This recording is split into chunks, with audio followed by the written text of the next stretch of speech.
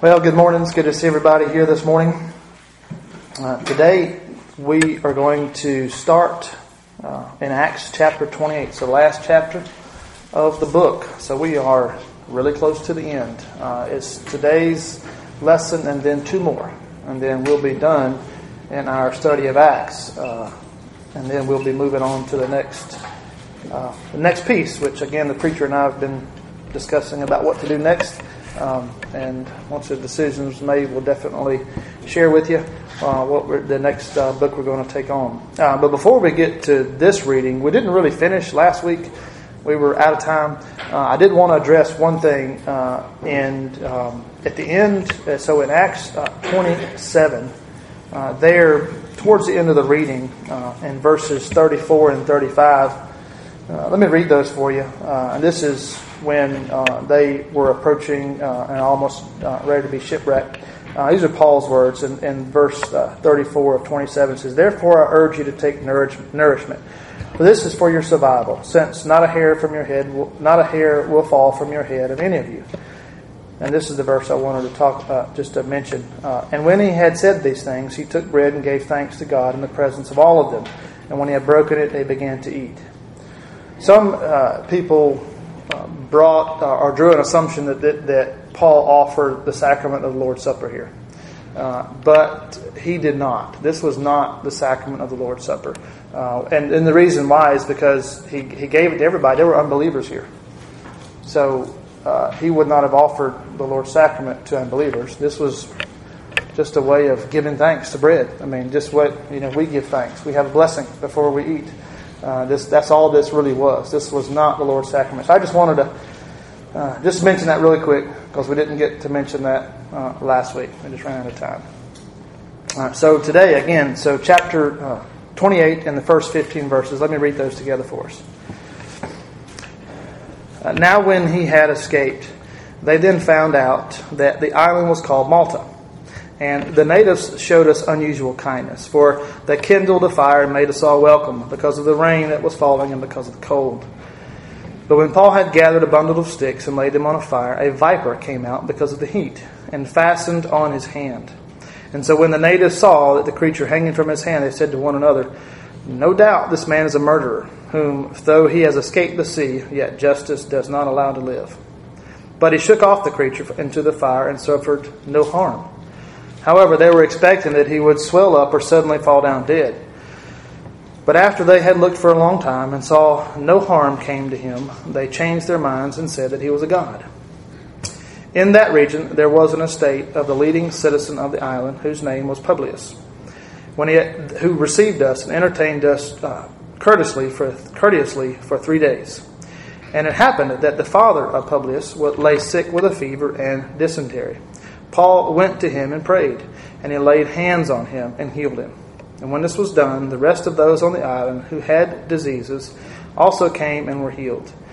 They also honored us in many ways, and when we departed, they provided such things as were necessary. After 3 months, we sailed in an Alexandrian ship, whose figurehead was the twin brothers, which had wintered at the island. And landing at Syracuse, we stayed 3 days. From there, we circled around and reached Rhegium. And after 1 day, the south wind blew, and the next day we came to Puteoli, where we found the brethren, and were invited to stay with them 7 days. And so we went towards Rome. And from there, when the brethren heard about us, they came to meet us as far as Appii Forum and the Three Inns. When Paul saw them, he thanked God and took courage." Let me read these. Let's pray together. Heavenly Father, we thank you again for our time this morning.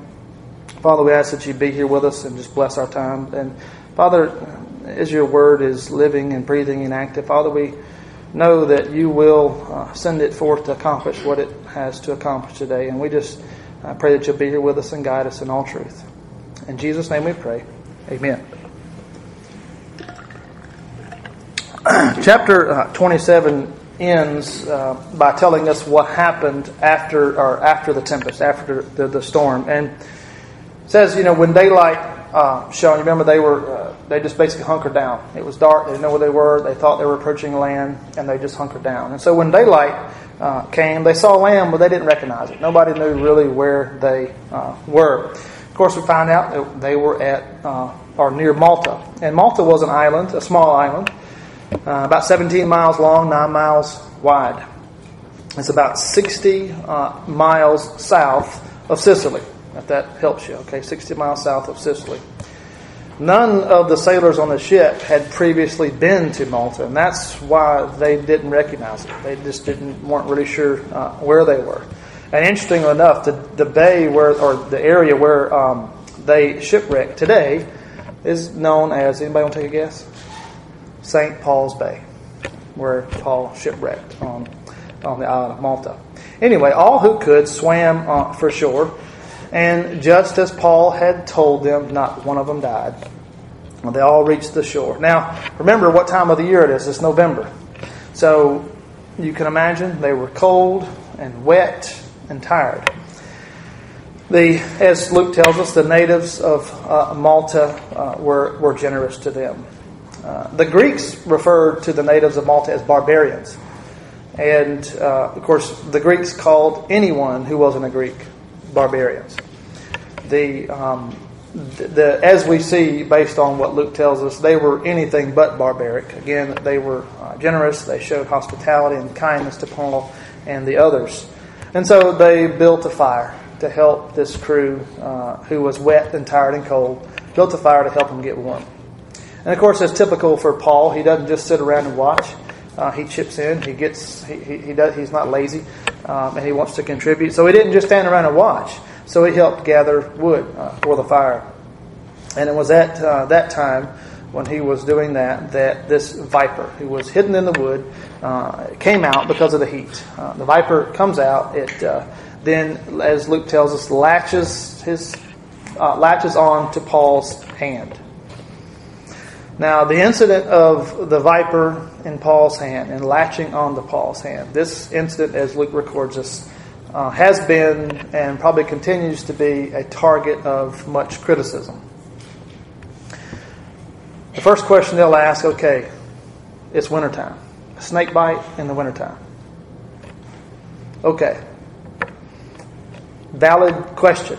Another one was, that there are, because today there are no snakes on the island of Malta. There's no snakes there.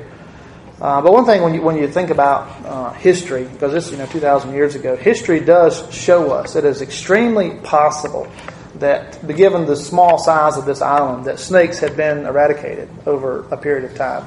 Just an overpopulation of people kill snakes. Again, it's not that big an area. Very easy just to wipe them out. Okay, that can explain why there's no snakes there today.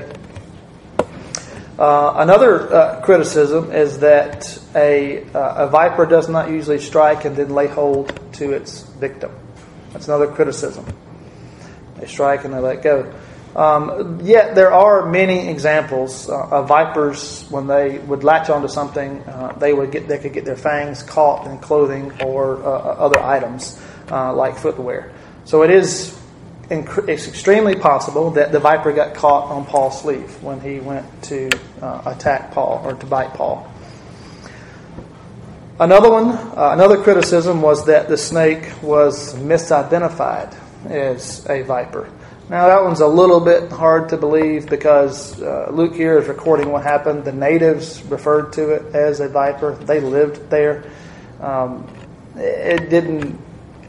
I don't think they would, misspeak or misidentify a snake on their island. So, again, some controversy here or some criticism here. I think we can have faith that the way Luke describes it is the way it happened. These criticisms are easy to explain. Anyway, so back to the natives. The natives, again, were kind and generous, but they were very quick to jump to conclusions, as we see, based on their interpretation of the event. And we read it here in verse 4. It says, "So when the natives saw the creature hanging from his hand, they said to one another, 'No doubt this man is a murderer, whom, though he has escaped the sea, yet justice does not allow to live.'" So they interpret these events, okay, based on their own worldview. And to them, how else can you explain these men being shipwrecked, bad situation, and then a deadly snake bite as soon as they, find rest on the shoreline? So they're doomed, so to speak. That's what the natives would have interpreted.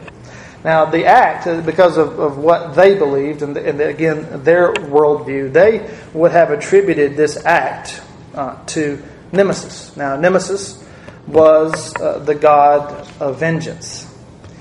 These people would have believed in him. They would have thought that this was some sort of act of fate, or we said in our Sunday evening service about karma. Karma things.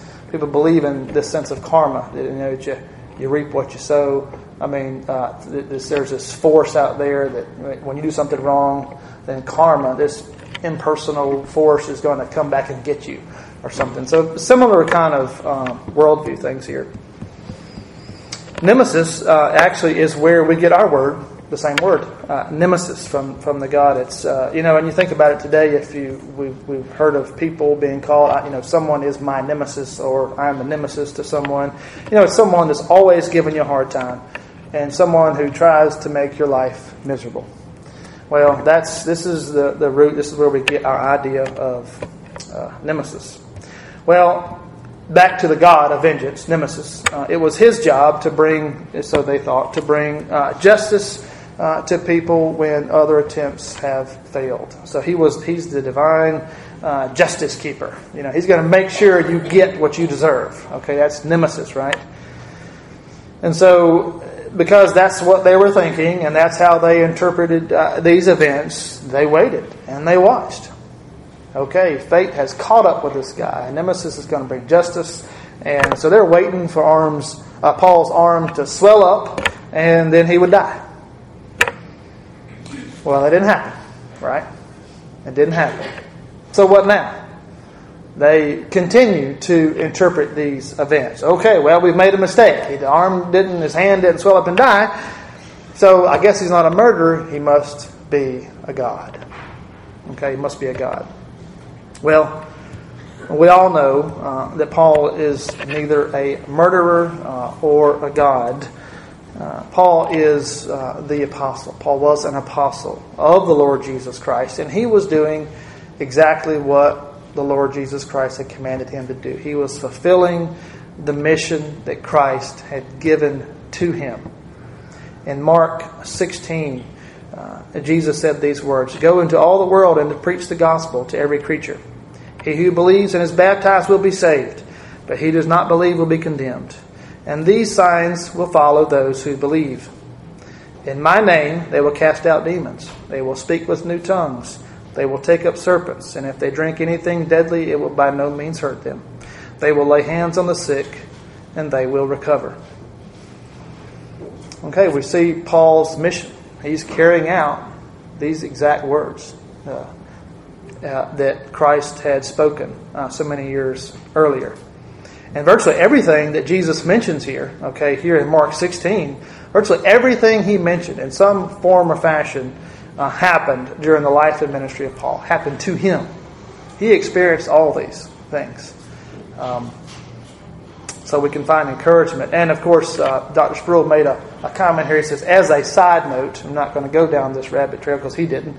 This is the verse, here in Mark 16, that the folks who take up snakes, the religious snake holders, this is their proof verse. This one verse here that they hang on to as their reason for snake handling. Again, we're not going to really spend a lot of time there because that's kind of crazy. We need to pray for those folks. Let's continue. Verse 7 and 8 says, "In that region there was an estate of the leading citizen of the island, whose name was Publius, who received us and entertained us courteously for 3 days. And it happened that the father of Publius lay sick with a fever and dysentery. Paul went into him, and he prayed, and he laid his hands on him and healed him."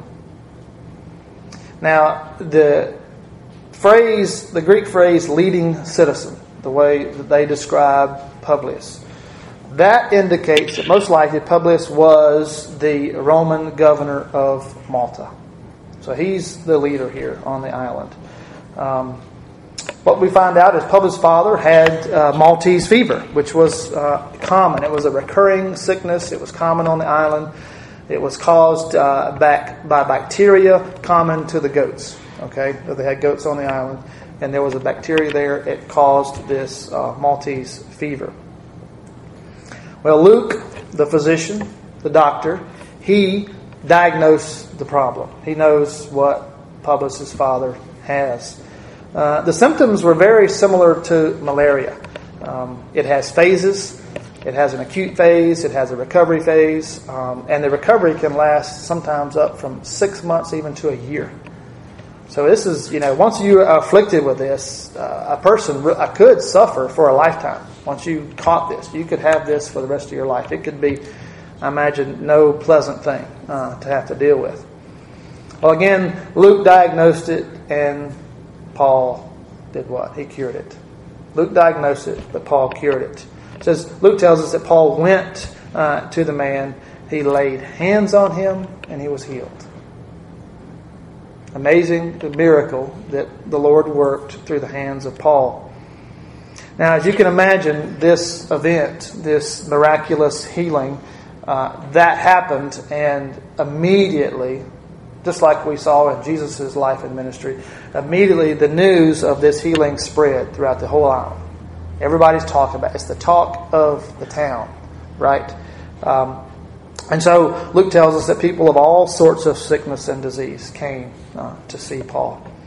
And he laid hands on them as well. And they were all healed. Wonderful work that Paul was doing here. A prisoner. Remember that. Paul's still a prisoner. He's in custody. But he's still about his Lord's business. He's still about his Lord's business. He was continuing to remain faithful to the mission that the Lord Jesus had given him, no matter the circumstances. Continuous. And we talked about that when we described Paul's life. Just commitment to the mission. Just amazing commitment to serving the Lord in every circumstance he finds himself in. Next, Luke gives us a description of the rest of the voyage. So in verse 11, Luke says, "After 3 months, we sailed in an Alexandrian ship whose figurehead was the twin brothers, which had wintered at the island."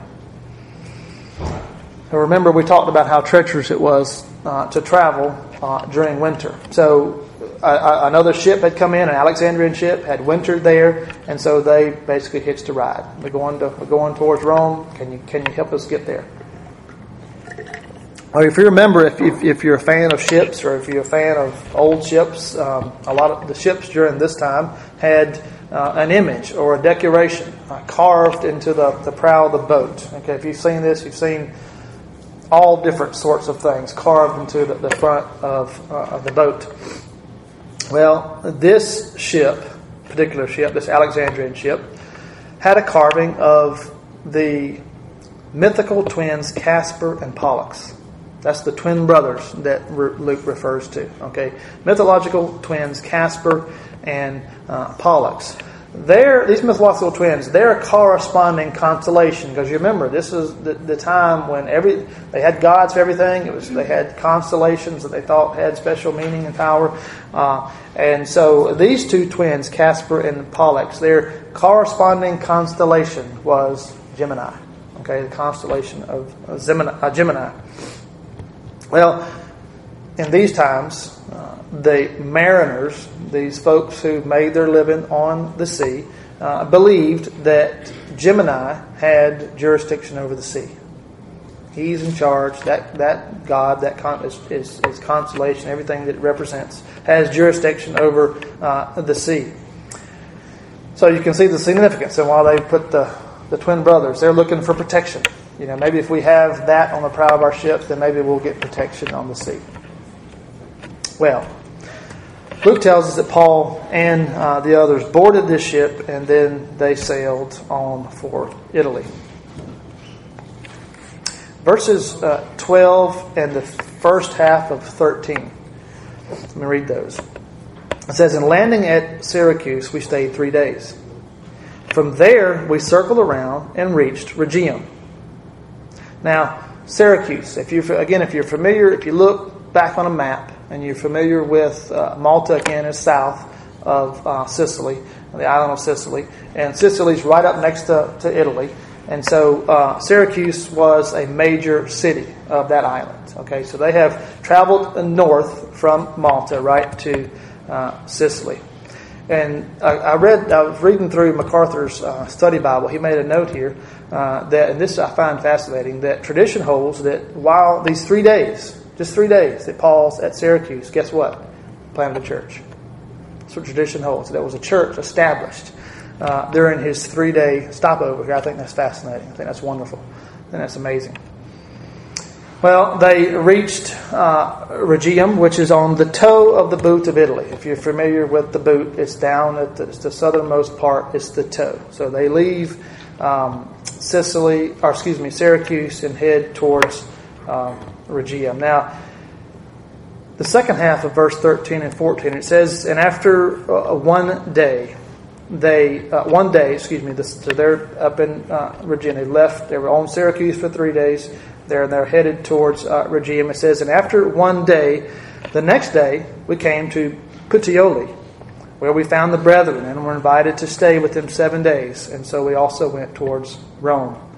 Now again, if you're looking at a map, okay, they're on the mainland of Italy, Rhegium, but they had to sail. They go between Italy and Sicily through some of the straits. We're going to talk about that in a minute, and traveled right up north to Puteoli. Now, they made this journey by the sea, okay, because that's the quickest way. And so to go by the sea from the boot up to Puteoli, they had to pass through the Straits of Messina. There we go. I got it right. Straits of Messina. Now that's, again, you look at a map, Sicily, and they're right there next to each other. This is a narrow passageway through there. Well, these straits were known and they were famous for their dangerous waters. Treacherous waters, dangerous place to travel. So that's the place they went right through. In fact, Sproul noted that this narrow passageway became famous and immortalized forever because it was included in Homer's The Odyssey. Because Odysseus had to sail through this dangerous passage. And so as he writes this work, this Odyssey, he details Odysseus' travel through this very dangerous part of this narrow passage. Well, the ancient people, again, they have an explanation for everything, and so they had a way to explain the dangerous parts of these straits, this narrow passage. And today we say we're stuck between a rock and a hard place. Well, they would say that they were between Scylla and Charybdis. Now, let me say what that means. Okay, two words, Scylla and Charybdis, because this is the way they. Again, the 2,000-year-old mind, okay, this is how they, with mythology, Greek mythology being the background, their worldview, this is how they explained why the waters were so dangerous, okay? And again, it was documented in Homer's Odyssey. Scylla, okay, between Scylla and Charybdis. Scylla was a mythological monster dog, okay, who was said to live in a cave by the shore of the straits. So you got a cave hidden on one side of the straits that's got a monster dog living in it. And so if a ship, when they were navigating the straits, if they got too close to that side where this Scylla, this dog, lived, he would come out and grab one or two of the sailors, take them back to his cave, and eat them. Okay, that was the myth. That's what they believed. Okay, it happened. Now, on the other side, on the other part of the straits was Charybdis. What was that? Charybdis was a whirlpool that just appeared 3 times a day. And so if you sailed too close to the whirlpool, you would get sucked right in, and that whirlpool would take your ship straight to the bottom of the sea, and you'd be done. So Odysseus, when we find in Homer's Odyssey, when he sailed through, he was careful. He sailed on the side with the dog. Skylla. Because in his mind, well, it'd be better to lose a couple of soldiers than my entire ship. Or sailors. It'd be better to lose a couple of sailors than my entire ship. And so that's what he chose to do. So anyway, okay, as we talk about mythology, again, I'm just trying to explain what the people of the day would have thought about. Of course, we all know they're completely myths. There's no monster dog living on one side of the straits. But the fact remains, okay, these straits, the straits of Messina, were very dangerous, regardless. Okay, obviously there's no whirlpool there that sucked people to the bottom of the ocean, and there's no monster dog. However, they were very dangerous. So this crew, who had already endured some hardship, now they're on another ship, an Alexandrian ship, and they're traveling through the straits. And then finally, the ship reaches Italy, there at Puteoli. The rest of the trip is going to be on land. They're done. They're off the boat. They're off the sea. Luke tells us that as they arrive, Paul is greeted by the Christians there. Now, this is Paul's first visit to those who he had written to 3 years later when he wrote Romans. And you remember the introduction to Romans 1. Paul has an address to them, and he says this in Romans 1. He says, I make mention of you always in my prayers, making request if, by some means, now at last, I may find a way in the will of God to come to you. For I long to see you, that I may impart to you some spiritual gift, so that you may be established. 3 years ago, Paul had prayed, I long to see you, I long to be with you, to see the brethren gathered here. And now he is there, and he's able to be in fellowship with some of the believers there. He wanted to see these brothers and sisters, and so now he's headed towards Rome, and in God's providence he's able to see them along his way. They greeted him there.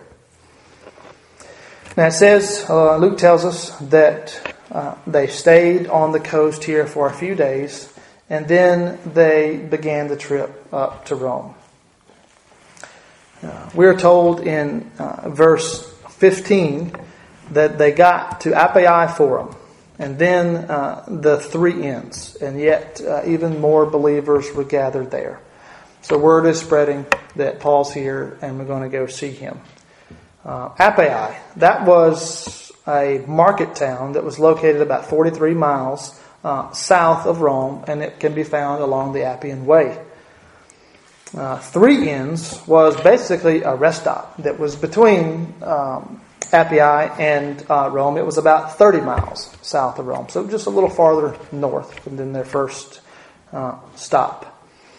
Now, what we know a little bit about Roman history, the city of Rome, okay? The city of Rome was founded in the same year that Isaiah saw the Lord high and lifted up. We have those recorded for us in Isaiah 6:1. This was somewhere around 750 BC. Okay, it's about the time frame. The Roman Empire lasted almost 2,000 years. Or actually a little over 2,000 years. And of course, Rome, being the capital city of the Roman Empire, basically Rome was the central city of the known world. It was the central place, the central city of the known world. And to this day, if you travel there, has anybody been to Rome? Anybody been over there? You've been over there. Did you get to see some places that are recorded for us in the Bible that are still here today? Did you get to visit any of those, Miss Pam? One thing was, of course, the Colosseum is still there. Ruins of some of the temples, and even the prison where Paul spent his last hours is still there. Did you get to see any of that? Okay. But I'm sure, I've never been to Europe. I've never been over there, but I can just imagine seeing something that's old. We don't know anything like that. We don't have anything that old. Right? There's nothing older than a couple of hundred years. But you got something over there that's thousands of years old, which I think is remarkable. Completely remarkable. Well, The Romans were known for a lot of things. But they were mainly known for their engineering and for their architecture. You remember the saying, all roads lead to Rome?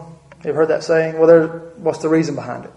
Well, because that saying came about because the Romans built really good roads. Okay? So, in this time, if it was a really good road, you could say, it leads to Rome. All roads lead to Rome. And that's why they came up with the saying. They had a well-built transportation system.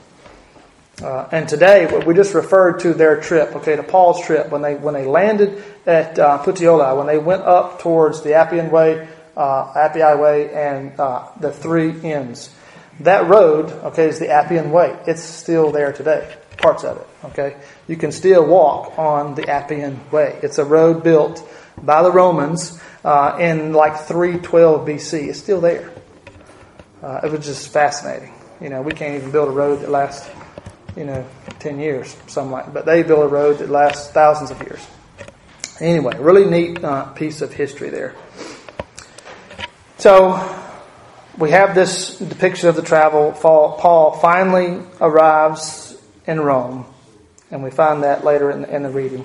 And, of course, given everything that we've detailed, all the things that's happened to him, we can see, and Paul knows, and the people on the ship know, the only reason he's there is through the providence of God. If you were to look at the circumstances of this trip, you would say, there's no way we're going to make it, right? Just look at everything that has happened. There's just no way we're going to make it here. We're going to die. We'll never get there. But through the providence of God, Paul makes it to Rome. And here at this point, Dr. Sproul asked a question. Well, what can we learn from all this? What can we learn from the details of this trip that we've just we're getting this dangerous trip on the sea and Paul's life? Well, we can learn a lot from this. He began by saying, all who are in Christ have a manifest destiny. A manifest destiny. And God will bring each one to it. Do you believe that? Do you believe that God is the one directing your steps? And God knows exactly what He has in store for you. And He's going to do everything to bring you there. Truly I think we all would say we believe that, but it's hard to actually believe that.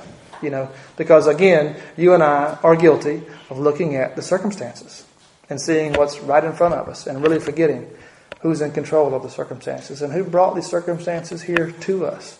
Instead of resting in God's providence, we want to change our circumstances. Right? That's the first thing we want to do. We want to change that and ask God, why did you bring these? When a lot of times, God brings those for a specific purpose, and it's for our ultimate good, as we know. But we see we see God at work. We've talked about this on Sunday night through our study in the Westminster Confession, that we don't believe in a blind fate. We don't believe in chance. Nothing happens by accident. We don't believe in karma, this impersonal force, that's out there at work in the world. We don't believe in any of those things. What we do believe is this is our Father's world. This is God's world. That's what we do believe. We do believe it's our Father's world, and we are His children. If we know Christ and have made Him Lord of our lives, He is our Savior. We are adopted into the family, and we are God's children. And good news, it's Dad's world. It's my Father's world. There is nothing that can happen to me here that's outside of His control or His providence. Not one thing. There is, as we know, a final point for each one of us. And He's appointed that. And He's going to bring us there. Ultimately, we know where this life ends. It ends where it really just begins. Right? With Him in heaven for eternity. In the new heavens and the new earth. And certainly that is amazing. It's more amazing than we can even imagine. But in the middle, in the middle of the storms, that Paul and his crew were in the middle of. In the middle of beatings that Paul has experienced. In the middle of persecution that Paul and the others have experienced. In the middle of pain In the middle of immense pain, physical pain, spiritual pain, emotional pain, in the middle of that, in the middle of a shipwreck, lost on an island, you don't have any idea where you even are. In the middle of the shipwreck, when we start to lose hope, when we start to lose all hope, we need to remember Paul. We need to remember Paul. Paul believed God. And he found courage in that. He found courage in his belief because he knew his father was going to do exactly what he said he was going to do. And Paul was right in the mission. He was doing exactly the mission that Christ had given him. And so he found courage. He found peace. He found strength in the middle of all those circumstances that the average man would, just crumble. I can imagine. I would just, want to crumble and just give up all sense of hope. But we can look to Paul and we can find encouragement. There is this God whom we worship, the God that Paul says, I belong to. Remember that? Remember Paul described it, I belong to him. This God who we worship holds each one of us, you and me, in the palm of his hand. And there's no safer place to be. There is no safer place to be. He will never let us go. He has his plan. And remember, it's not a plan for your sake. Remember why he said he didn't call Paul into a comfortable life for Paul's sake. Paul was not called into a life of ease and comfort. Paul was called into a life of great difficulty, but great reward. Would you not agree? Great reward in the kingdom of God. And so these circumstances, as so many times, we are so tempted just to look at that and just completely forget about who God is and what He's doing. We can become overwhelmed. But we know we have to remind ourselves. We have to go to the Word. We have to remind ourselves of the life and testimony of Paul in particular, and others. There are many others that we're right there in the palm of His hand, and He's never going to let us go. Let me pray for us. Heavenly Father, Father, we just thank You for Your Word. We thank You that You're here with us. Father, we just ask that You use Your Word today to change each and every one of us, Father, to make us more like Christ, to conform us to His image, Father, and we ask that You use us in this world to be a part of Your mission, Father. You've enlisted us into that mission, Father. We just pray that You will give us the courage to act and to stand firm in the faith, no matter the circumstances of this life. We ask these things in Jesus' name. Amen.